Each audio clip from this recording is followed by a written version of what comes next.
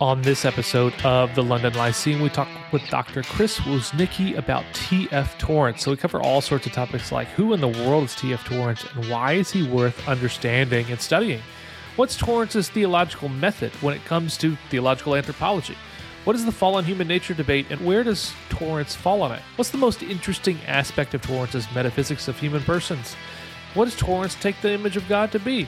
And so much more. As always, if you have thoughts about the episode or ideas or requests for the show in general, you can hit us up Twitter, Facebook, Instagram, or check us out at our website, thelondonlyceum.com. Now, for the only analytic, Baptist, and confessional podcast on the planet, we think this one's going to get you thinking.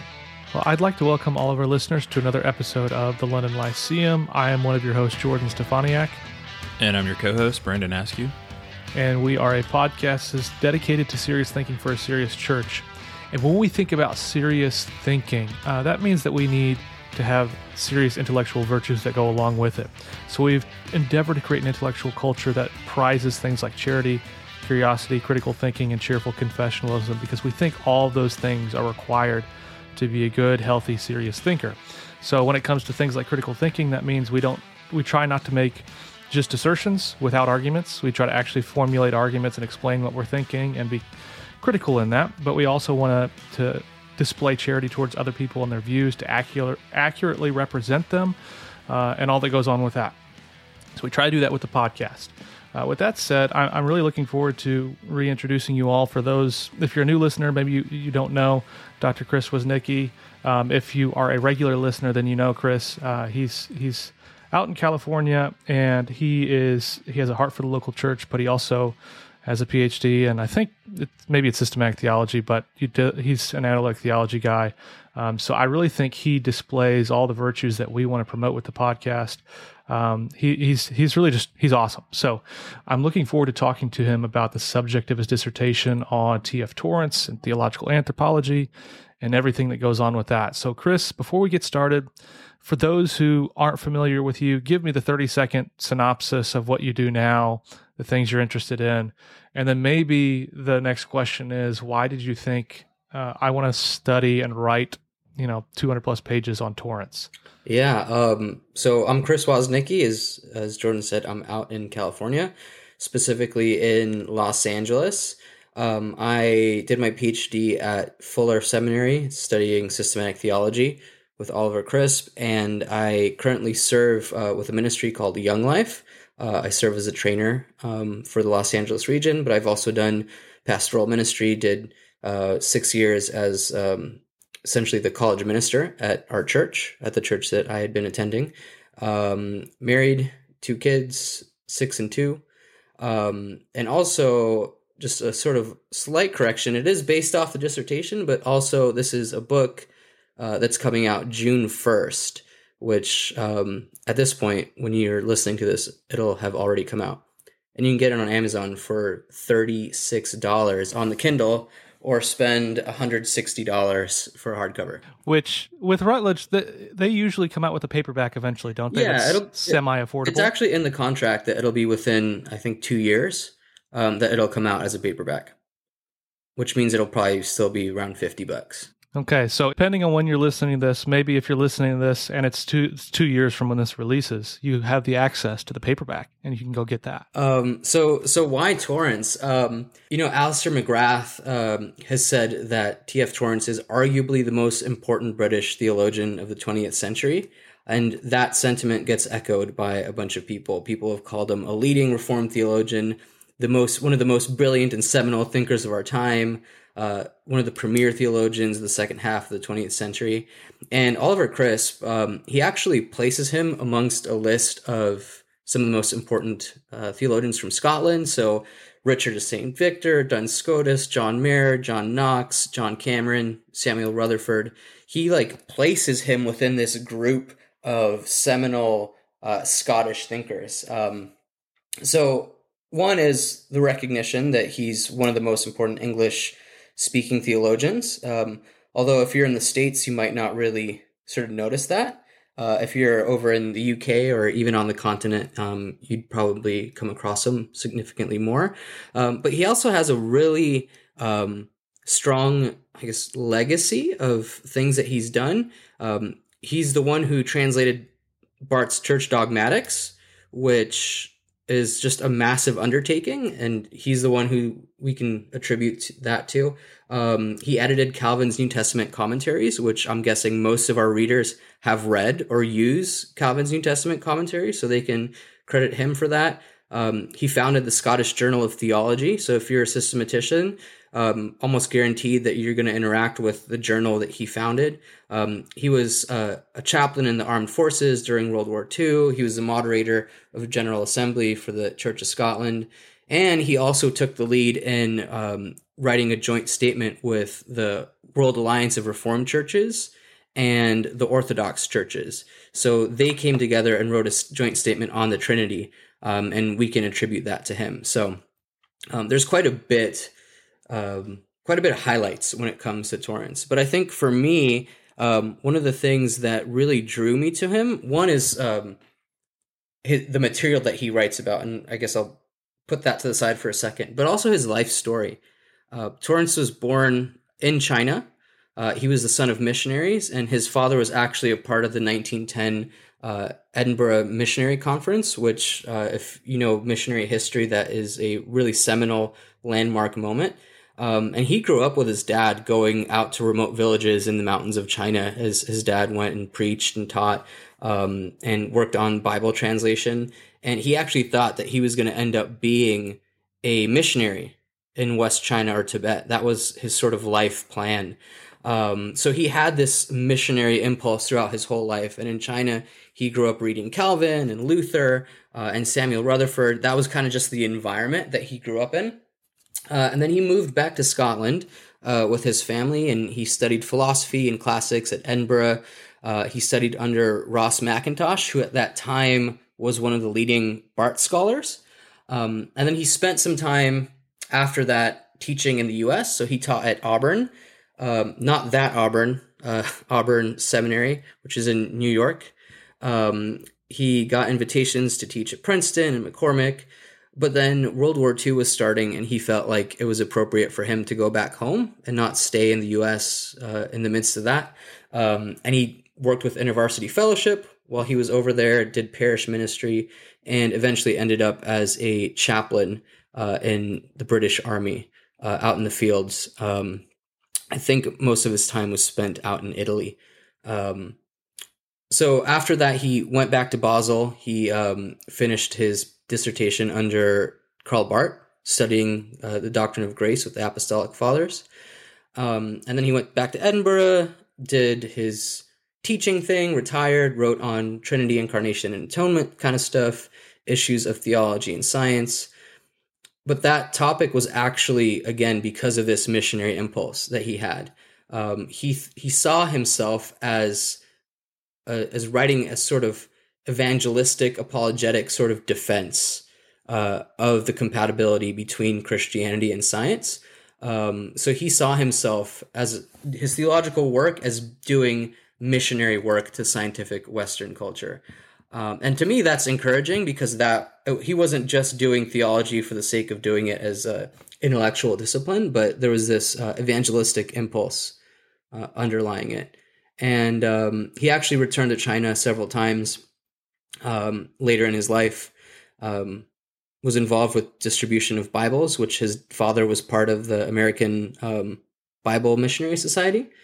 And I can't confirm this because I haven't read the published article yet, but I have a friend who was writing an article in which he tells this story of Torrance's final spoken interactions with somebody. So he was in the hospital, almost ready to pass away, and his last spoken interaction was actually with a Chinese nurse who he shared the gospel with. So it really sort of closed that entire story. But I'd say, just to circle around, like the reason I find him so compelling is that despite having over 600 published works, translating one of the most important dogmatics of the 20th century, and arguably of the church, the retrieval of Calvin's commentaries, I think it's his focus on the gospel that's actually his greatest legacy and why I'm so drawn to him. Do you have? I'm just curious before we get into the stuff on his theological anthropology. Do you have a biography that you would recommend for people? Because that's really quite a full life story. Is there an accessible biography you'd recommend? Yeah, so Alistair McGrath, he wrote a book on T.F. Torrance, and he calls it a theological biography. So about the first maybe about 60 or 70 pages of the book are his biography, and the last about like 200 pages are his theology, a sort of introduction to his overall theology. Alistair McGrath has that. Elmer Collier also has another book on him, which similar, the first 20 or so pages are biography. Most of the people who've written biographies sort of frame it within sort of the context of the development of his theology. But I think his just life is just, as you said, so full and interesting. Cool. So let's shift gears now to the theological anthropology discussion. What's Torrance's method when it comes to his anthropology? Yeah, so I think I've briefly mentioned this on a different episode, but there's generally a couple of ways that people approach method when it comes to theological anthropology, and this is just sort of broad strokes.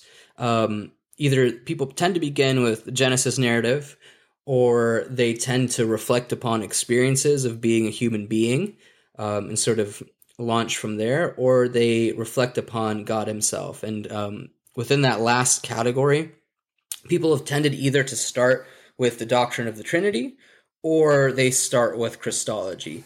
Now, if you start with Christology, you got to ask, like, where in Christology? Like, that's such a huge topic. Like, where are you going to start? And typically, people have either followed one of two paths, and the first path is protology, and the second is eschatology. So I'll give you a definition of those, Brandon, because I know you're into that kind of stuff. So the protological approach are Christological anthropologies that claim that Christology warrants important claims about what it means to be human because Jesus's humanity is the eternal paradigm of humanity. And then the eschatological view, it's going to replace that eternal paradigm bit and talk about how Jesus fulfills the eschatological destiny of humans. So Torrance actually doesn't want to begin with either of these. He actually attempts to discern what it means to be human by looking at Christ as he comes to us in the midst of salvation history. So he doesn't want to look at prior to salvation history in protology. He doesn't want to look at the end in eschatology, but as Christ comes to us in our own history. And that's actually not that surprising if somebody knows Torrance's epistemology. So Torrance has this phrase that shows up pretty much everywhere, but mostly in his science kind of work. So the phrase is that science is kata phusin. So according to the nature. So Torrance, he says that we know things according to their natures. So we have to let the natures actually determine the content and form of how we approach knowledge of that thing. And that's why he says that theology is a science, because like the natural sciences, which take their method and approach from the nature of the thing they're studying, theology does the same thing. We know God in accordance to what kind of being God is and how God acts. So it's a science. So he thinks it's a science. And for Torrance, that means that the study of theology and theological anthropology as a part of that is going to be an a posteriori activity. You have to begin with the object that's being studied as it's actually given to us. And for Christ, that means that the homoousios is going to be sort of the linchpin of how we understand who Christ is. So like, just like our understanding of divinity comes from the fact that Christ is homoousios with the Father, our study of humanity is going to come from the fact that Christ is also homoousios with us. I know that probably seems a bit technical, but the Chalcedonian symbol says, and I'll just read it here. It says that Christ is consubstantial with the Father according to the Godhead. So that's the first part. And consubstantial with us according to manhood. So that becomes sort of the area of focus for when we're doing Christological or theological anthropology. We're trying to look at how Christ is and who Christ is as he appears to us in our own history, because we don't have access to anything else. Like, we can read scripture about God's plans before creation. We can read about the eschatology, but we don't actually have access to that. What we have access to is Christ as he's come to us. Okay, so one of the questions that I was most curious about coming in to talk about Torrance is his understanding of the fallen human nature debate and where he sort of falls on that. So I find that whole thing super fascinating, though the more I've read on it, the less clear I am in understanding what exactly people are trying to say when they say Christ assumed a fallen human nature. So maybe give me, like the 2 or 3 minute sort of summary of that debate, and then kind of walk me through where Torrance lands on that. Yeah. So first off, it doesn't mean that Christ is sinful. I think that needs to get sort of cleared up. It doesn't mean that he sins, that he sins. It just doesn't mean that. So that's off the table. Nobody really wants to affirm that. Who affirms? I mean, maybe there are some people who. I mean, I see it on social media. People are like, "Oh, Christ was a racist" or whatever. That's not what the fallen nature view is. So there's a couple of different options. One is the most basic sort of option, which I think most Christians would sort of unreflectively tend to assume, and that is that Christ's nature was liable to the sort of weaknesses and infirmities that all humans face. So, like, Christ can catch a cold, Christ can have a headache. Like, that's part of what it means to live in the fallen world. So I think all people would say, like, yeah, if that's what it means, then cool. But that's not what everybody who is in this debate actually means. I think the most famous person historically who held to the view was Edward Irving. And he specifically thought that that the person, the divine person, is the one who prevents original sin, and that it's the human nature who suppresses this law of the flesh, or this guilt-worthy concupiscence. So Christ has a nature that is prone to a human nature that is prone to that, but it's suppressed by the person. And then Barth taught that Christ assumed a human nature in its state of original sin, but that it was healed at the moment of conception. So that's the sort of other option. And then Colin Gunton sees Christ as living within this network of sinful relations, fallen relations, but not being guilty in the midst of that.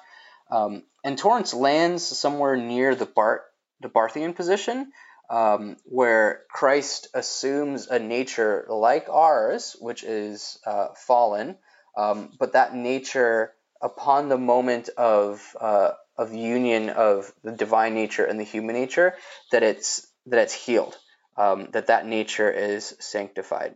And I'll read a quote here from Torrance. So he says, "In the very act of assuming our flesh, the Word sanctified and hallowed it. For the assumption of our sinful flesh is itself atoning and sanctifying action. How could it be otherwise when He, the Holy One, took on Himself our unholy flesh?"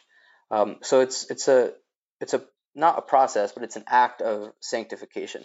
So another aspect that I wanted to hear more on was Torrance's. I mean, so when you did your work on his theological anthropology, one of the things that I think I'm most interested in when it comes to that whole, I guess, sphere of topics is just the metaphysics of human persons.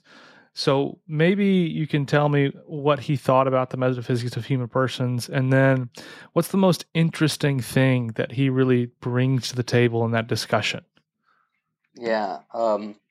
So he's fairly traditional when it comes to the questions of human constitution.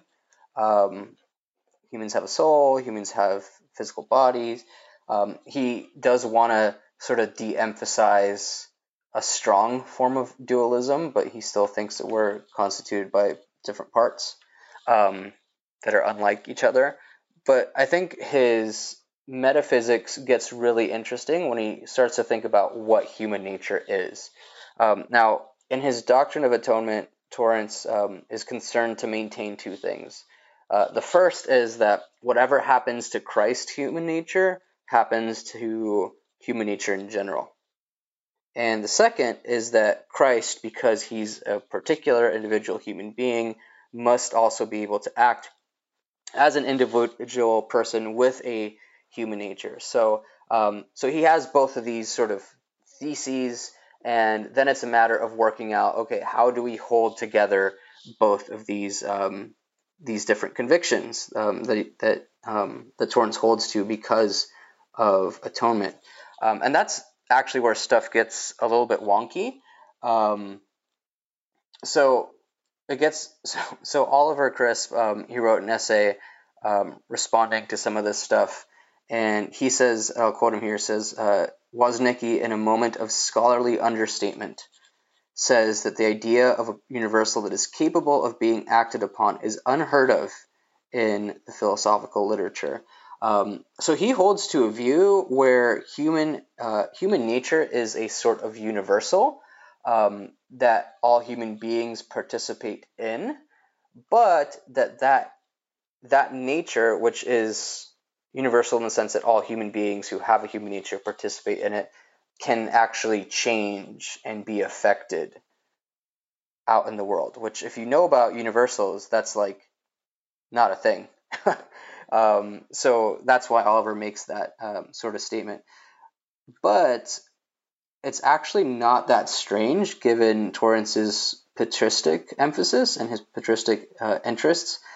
So Ben Myers, he wrote a, I think, wonderful essay on the patristic doctrine of atonement, and you can find it in the Christology book from the LATC series in Zondervan. And he lays out several different convictions that's shared by the early church fathers. And one of those is that there's one human nature, and that all individual beings participate in this nature. That to rescue humanity from its plight, God needed to retrieve human beings from the state of death, and the way that he does that is by uniting the divine nature to this sort of whole, universal type of human nature. Because when God does that and he affects that human nature, it changes humanity as a whole. That's something that Athanasius holds to. So Athanasius compares humanity to a town in which a king comes and visits a town, and because of that visit, the whole town is now dignified by this new resident. Irenaeus talks about humanity as like a book, and Christ being the praeses that affects the entire book. Gregory of Nazianzus, he says, and I'll quote him here, he says in a sermon, he bears the title man with the aim of hollowing humanity through himself by becoming a sort of yeast for the whole lump. He has united with himself all that lay under condemnation in order to release it from condemnation. For all our sakes he became all that we are, sin apart, body, soul, mind, and all that death pervades. It's essentially a patristic metaphysic where human nature is this one thing that all human beings participate in, and that can affect everybody who participates in it. That's super interesting. As you're explaining, like the different views where, like, you know, if the king comes to the town and it becomes dignified, I mean, is that really metaphysically changing the universal, if that's the example? If the town is human nature, then it's changing the thing that all of the humans participate in. I guess when I think of that example, I think, well, that doesn't seem very, you know, counterintuitive. But when I think of changing a universal or something, let's say, I guess it depends on how you define human nature to begin with. So if I just defined it as, you know, a rational animal or something like that, it seems like becoming dignified would be something that's not changing the universal. Yeah. So I guess you'd have to take it a step back and think about, whether human nature is a concrete thing or if it's an abstract thing. And Torrance, he wants to use the language of there being one nature. And if there's one nature, then it's hard to say how that one nature, how we can maintain sort of a concrete view of human nature if there's one. I just don't see how you could do that. Okay. Like Makes you sense. could say, okay, Christ does perform some action, and that affects every every being that has this particular human nature, but he's not wanting to say that. He's wanting to say that by performing this one action, all of this automatically happens to every person, precisely because they're human in virtue of their relationship to this one thing. I'm somewhat compelled by it, but at the same time, I feel like there's probably problems lurking in the neighborhood. But I don't want to belabor Yeah. this. Yeah, I mean, one problem, I have an essay that came out in Christological Theological Review, is that you could see this as lending itself towards a sort of universalism. If Christ redeems and sanctifies all of human nature, then everybody's sort of automatically redeemed. But Torrance has ways to sort of get around that, and there has been some debate about whether he actually is universalist, despite the fact that he claims it. Like, no, like Scripture doesn't allow us to go there. Scripture is clear that there is a hell and there will be people in hell. But I think there are certain ways that he understands faith and vicarious humanity of Christ and the work of the Holy Spirit that would prevent us from going with a full-blown universalism. It's more of like a hypothetical universalism. Right, gotcha. So let's talk a little bit about his view of the image of God. There's a number of different prevalent views on the image of God. There's relational and structural and functional views. Does Torrance's view on the image of God land neatly in one of those categories, or is he kind of doing his own thing that doesn't fit neatly with one of those three? Yeah, so Torrance, if you had to categorize him, he would fall under the relational view. He does talk about the importance of rationality, and he actually thinks that that's a huge part of what human beings are intended to do. So, like, he thinks goes to a bit to vocation, but to explore and understand God's creation. So he definitely does emphasize rationality. And Mike Habits thinks that is how Torrance thinks of the image of God, and I just think that he's wrong on that. Although he elevates rationality and intelligence and that kind of stuff. He also has a really strong place for humanity developing creation and bringing order to it, and that would fit the more sort of functional view. But I'd say that just because these are features of human beings that are exclusive to humanity, maybe the rationality piece isn't exclusive to humanity, but just because they're really important features of what it means to be a human, that doesn't necessarily mean that they are what defines the image of God. So for Torrance, he can say, okay, like rational beings were beings with a particular function, but that doesn't mean that those things make us the image of God. And he'd say that what makes us the image of God is the fact that we are relational beings. We're relational horizontally with other human beings, and we're also relational vertically with our relation to God himself. And that gets messed up in the fall. Our relationships with others get messed up in the fall. Obviously, our relationship with God is messed up in the fall. And that's what needs to be restored, that relationality. So there's a sense in which, objectively, for Torrance, the image of God isn't lost or marred because we're still relating to God, although improperly, and relating to others, although improperly. But there is a subjective sense as well, according to which we're not relating to God in the way that God would want us to relate as individuals. And he talks about that kind of relation as a mirroring sort of relation, which echoes Calvin's language about what the image of God is. So we're intended to be mirrors of God's grace.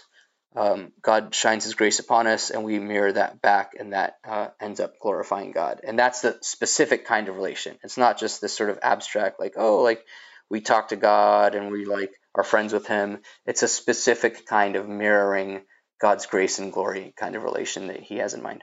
One other thing that I wanted you to cover from sort of your book, I don't want you to cover everything because I want people to go buy it and read it.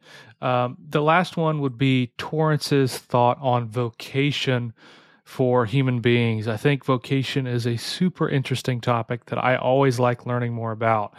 So what is Torrance's contribution to that area? Yeah, this is probably what I'm most excited about at the moment because I'm working on a book on it, and I have already several chapters written, sort of spinning off the ideas that came out in this chapter. So if you want to sort of précis of what the book is going to be, you can check out that chapter. Essentially, Torrance thinks that human vocation is grounded on two things. One is that God made creation to be rational and orderly, and the other is that it's contingent. So there's these two features of God's creation that undergird vocation. And the human vocation boils down to three, you can say four things.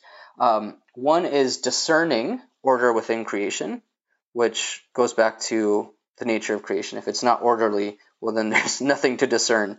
If it's not contingent, Torrance thinks, then scientific exploration is kind of pointless. We could just sort of a priori reason to the way things are.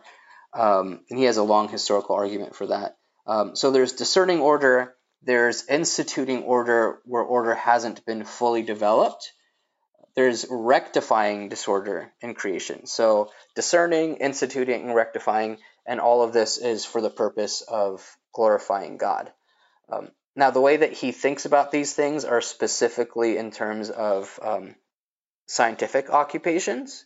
So, like, you can think of a biologist, and this is an example that comes up in the book, how biologists and urban developers and planners in LA and the government are working together because they've discerned that the mountain lion population in Los Angeles is dying, and there's a problem of inbreeding because they're sort of locked into particular pockets. And one of the reasons that they've discerned that they're locked into these pockets is because whenever they try to cross the highway, they get run over.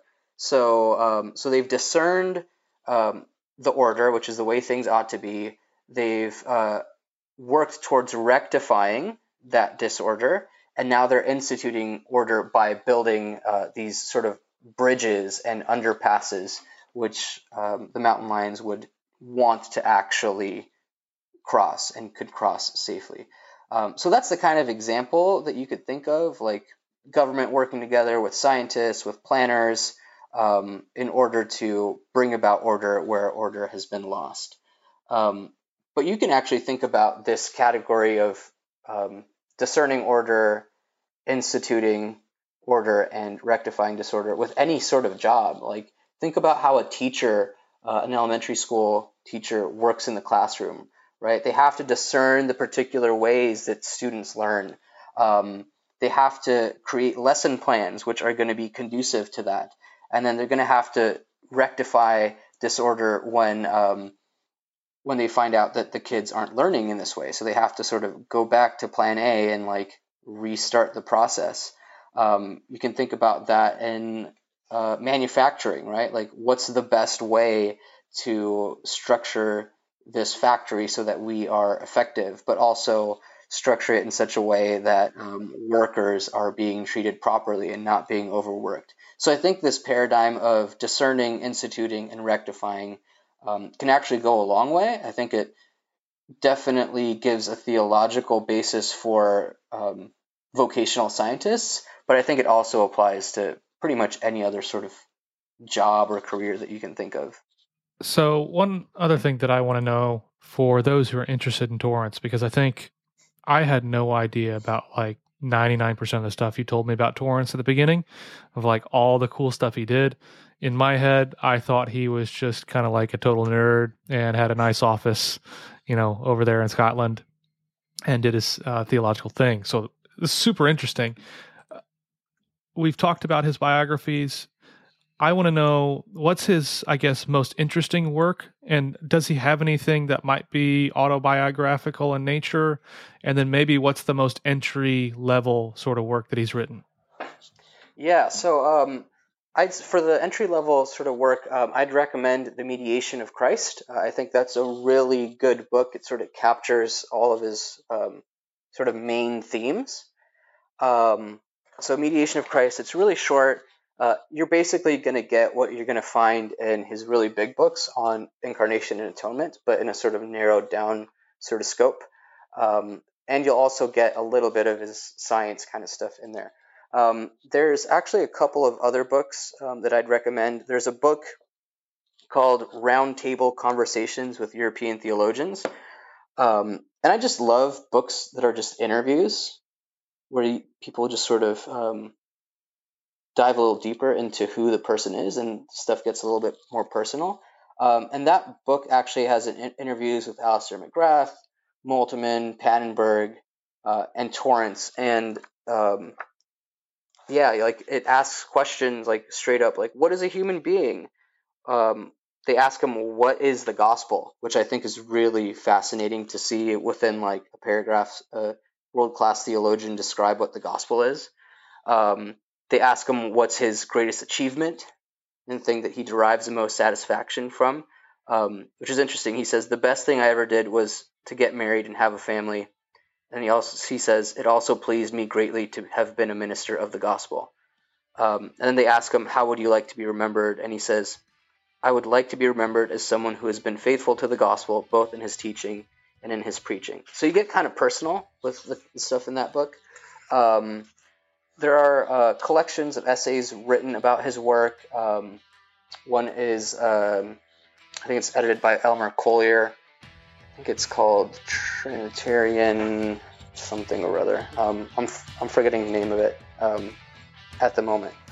But yeah, I'd say that book, the McGrath biography, is great. Paul Molnar has also written a biography of his. And then Mediation of Christ, Atonement is probably the book that I'd get started with if you want to get into his more technical dogmatic theology. That's where I'd start. Man, that's super helpful.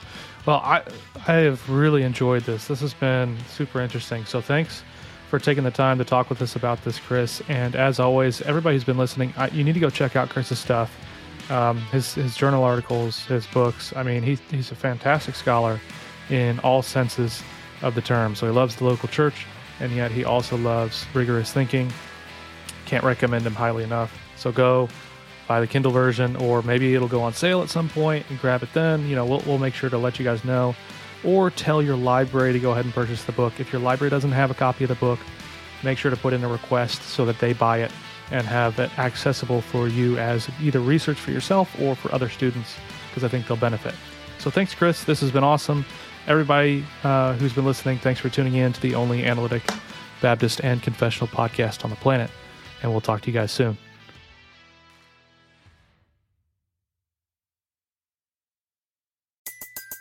Everybody in your crew identifies as either Big Mac Burger, McNuggets, or McCrispy Sandwich. But you're the Filet-O-Fish Sandwich all day. That crispy fish, that savory tartar sauce, that melty cheese, that pillowy bun. Yeah, you get it. Every time. And if you love the Filet-O-Fish, right now you can catch two of the classics you love for just $6. Limited time only. Price and participation may vary. Cannot be combined with any other offer. Single item at regular price. Ba-da-ba-ba-ba. When you visit Arizona, time is measured in moments, not minutes. Like the moment you see the Grand Canyon for the first time. Visit a new state of mind. Learn more at hereyouareaz.com.